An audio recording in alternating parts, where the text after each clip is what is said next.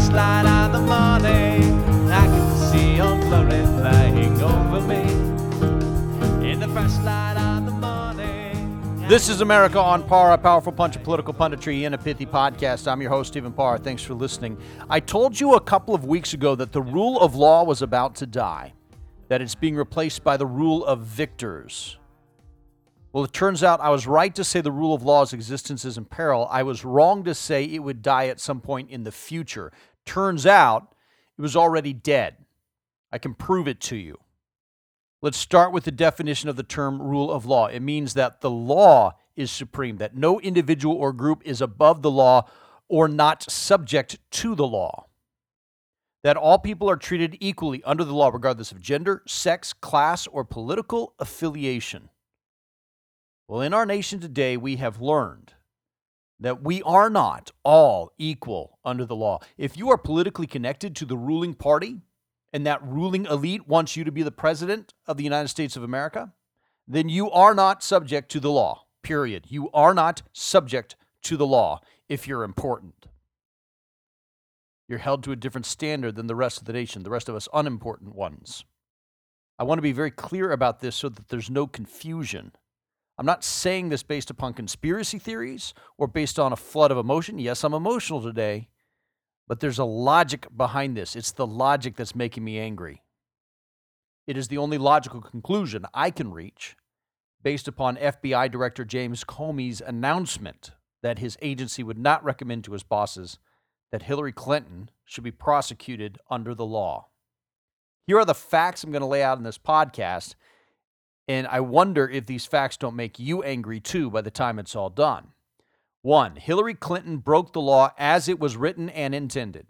That's a fact. 2, James Comey admitted his investigation found that she and her staff did break the law as it was written and intended. That's a fact. 3, James Comey decided not to recommend prosecution for non-legal reasons, not because of the rule of law, but because of something else. That is a fact. And 4, Hillary Clinton is well-connected politically.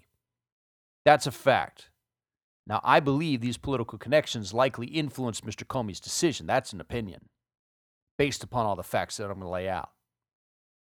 If all those statements are true, then the fact is we do not live in a democracy any longer. We live in an oligarchy, and the laws of this nation are different for you and for me than they are for the small ruling elite. You are welcome to disagree with my conclusions. That's fine. I don't have any problem with that. But you would be extremely foolish to ignore the facts. Let's start with fact 1. Hillary Clinton broke the law as it was written and intended.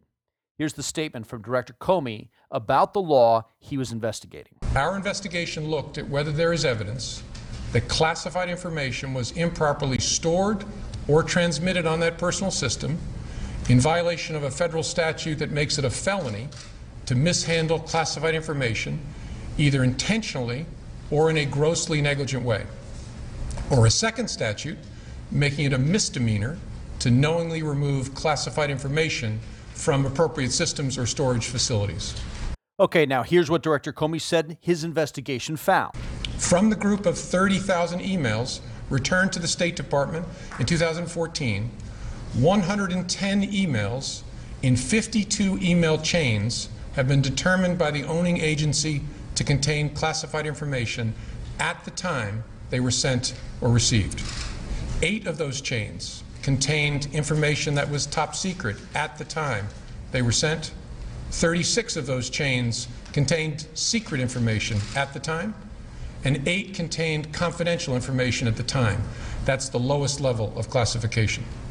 Separate from those, about 2,000 additional emails were up-classified to make them confidential.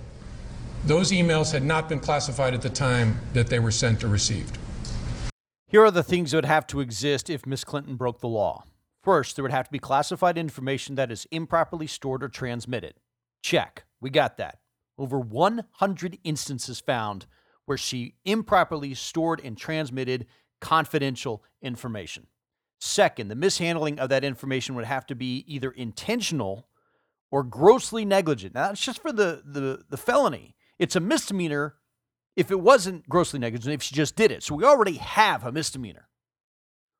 But it's a felony if it's intentional or grossly negligent. LegalDictionary.com defines gross negligent as, quote, a conscious and voluntary disregard of the need to use reasonable care, close quote. Reasonable. Remember that word, reasonable.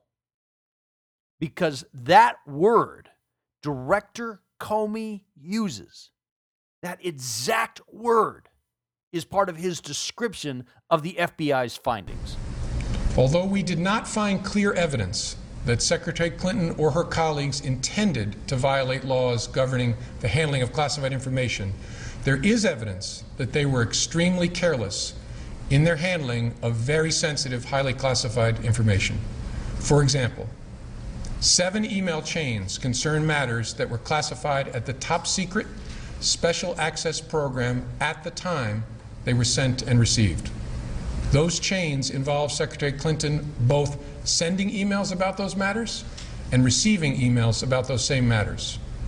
There is evidence to support a conclusion that any reasonable person in Secretary Clinton's position or in the position of those with whom she was corresponding about those matters should have known that an unclassified system was no place for that conversation. Any reasonable person should have known that. Any reasonable person should have known that. Okay, so check. The information was in an unauthorized location, and the removal of that classified information was done in an unreasonable way. The exact phrase Director Comey used was extremely careless. Extremely careless is the exact opposite of reasonable care. Let me put it to you this way. If you were driving a car in an extremely careless way and you killed someone, you would be convicted of gross negligent homicide. And you would go to prison. You wouldn't have to mean to kill that person, just, if you decided to drive backwards at 90 miles an hour just for the fun of it. Didn't mean to kill somebody. I was just being, extremely careless. So what was the conclusion the head of our nation's top police agency came to, based with the facts that she broke the law? And she did it in a grossly negligent way. Those were the facts of the investigation. What was the conclusion? What's his recommendation now? Although there is evidence of potential violations of the statutes regarding the handling of classified information, our judgment is that no reasonable prosecutor would bring such a case. Notice how what Director Comey said was not about the facts of the law. Under the facts, Secretary Clinton broke the law. He is not recommending prosecution based upon an opinion of what a prosecutor would or would not do. It's not based upon the law. It's based upon personality. But see, that statement is inconsistent with what Loretta Lynch, Comey's boss, said she would do on Friday of last week. The final determination as to how to proceed will be contained within the recommendations in the report in whatever format the team puts it together.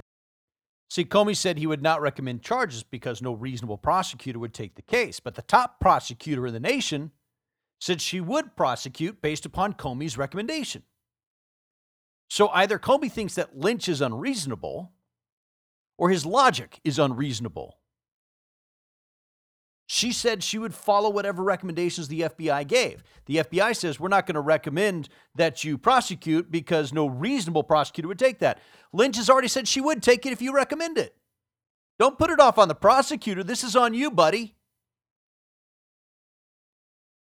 Finally, Hillary is well connected and is important to individuals who have the ability and the inclination to prevent her from being prosecuted. That's a fact.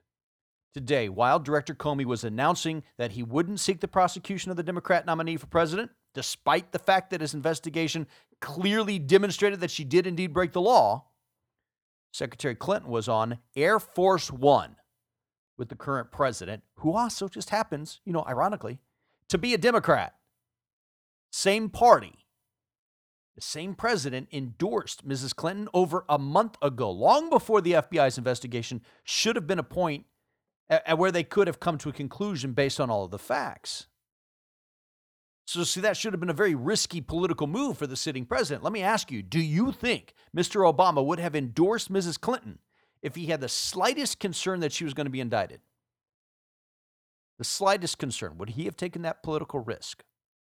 Remember, she was not going to be indicted, not because she did nothing wrong. She clearly did stuff wrong. Comey admits that. She's not going to be indicted now because Comey doesn't think a prosecutor would file the charges, even though his boss said she would if he recommended that. The only reason the president and his legacy aren't being completely embarrassed today is because he got lucky? Do you believe that? Does that logic square with you? I'm finding it very hard to believe. Here's another issue that's making this difficult to believe. The fact that the FBI was not going to seek charges against Clinton was actually leaked this weekend to the press. Remember, Mrs. Clinton had a 3-hour interview on Saturday morning. But before the weekend is over, reporters are being told no charges are coming. It doesn't seem likely to me that Mrs. Clinton said something Saturday morning that changed Comey's mind by Saturday afternoon. Does that seem likely to you?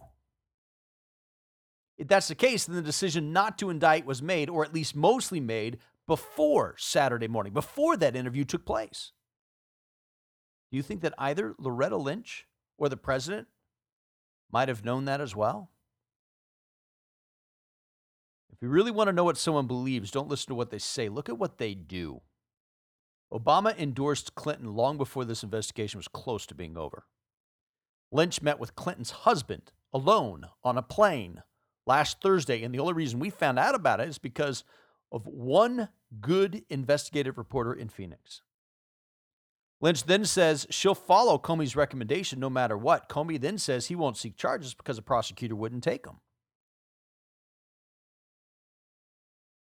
And all the while, Obama uses your tax money to fly his pal Hillary to a campaign rally on Air Force One.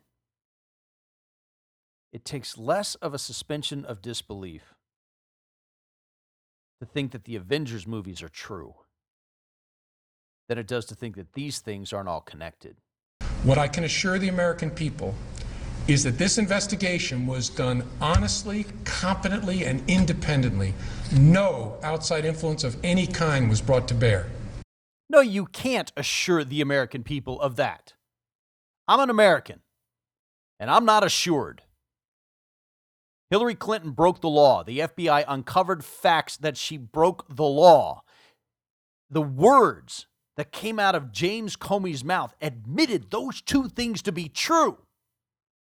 But then he chose not to act. The reason he chose not to act was not based on the facts of the case, nor upon the law as it is written and intended. Hillary Clinton is by definition treated differently than you or I would be treated. I normally end these podcasts saying I can still see Old Glory flying over me. Today, I cannot. The rule of law is dead. It has been replaced by the rule of the victors.